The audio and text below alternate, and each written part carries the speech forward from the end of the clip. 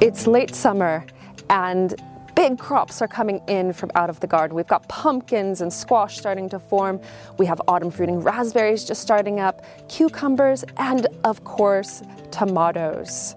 Many of us choose to grow our tomatoes in greenhouses. We can get them planted early, it helps to avoid blight, and it helps to keep temperatures warm and encourage fruiting. Yet we're here at the end of August, and many of us have heavy trusses of green tomatoes and not a red one in sight. So what's gone wrong, and how can we get these tomatoes to ripen? I spoke with my friend Rob Neal, who is the co-owner of Bella Nelson Nurseries with his wife Jill, and of course their social media famous pup Toby. And they grow all the Manx tomatoes you see for offer at Robinson's and ShopRite stores, the Andrea Shop, Dot Price's Ramsey Farmers Market stall, and Mrs. Kenyuk's farm shop in St. John's. Now, Rob's tomatoes began ripening in May of this year, and he says it's been a really good year for tomatoes.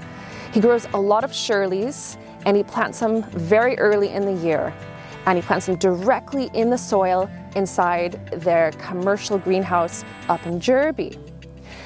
His advice for hobby gardeners, though, so those of us who have green tomatoes, is to first of all close the windows in our greenhouses to increase the heat and make it a bit warmer to encourage fruiting.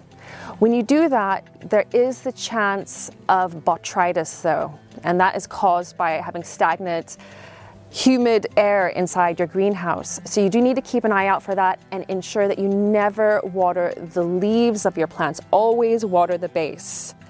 And you should also remove all of the foliage above the top truss of tomatoes. And this encourages the development of the fruit rather than more growth of green leaves.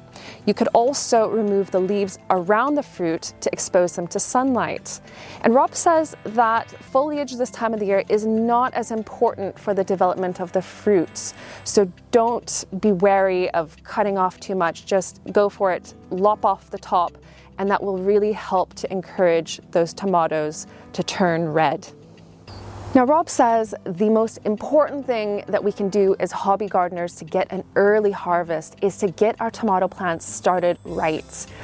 But if you're left in a situation right now that you have plants with loads of green tomatoes and say in a month's time there's still loads, don't worry. You can pick them off the plant and they will ripen once picked. Just lay them out on trays. If you have ripe bananas in the house, put them next to them because that natural ethylene will help to encourage the fruits to turn red.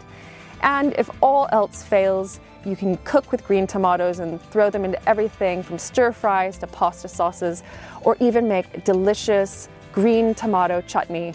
And there is a fabulous recipe on lovelygreens.com, and to find it all you need to do is Google green tomato chutney recipe.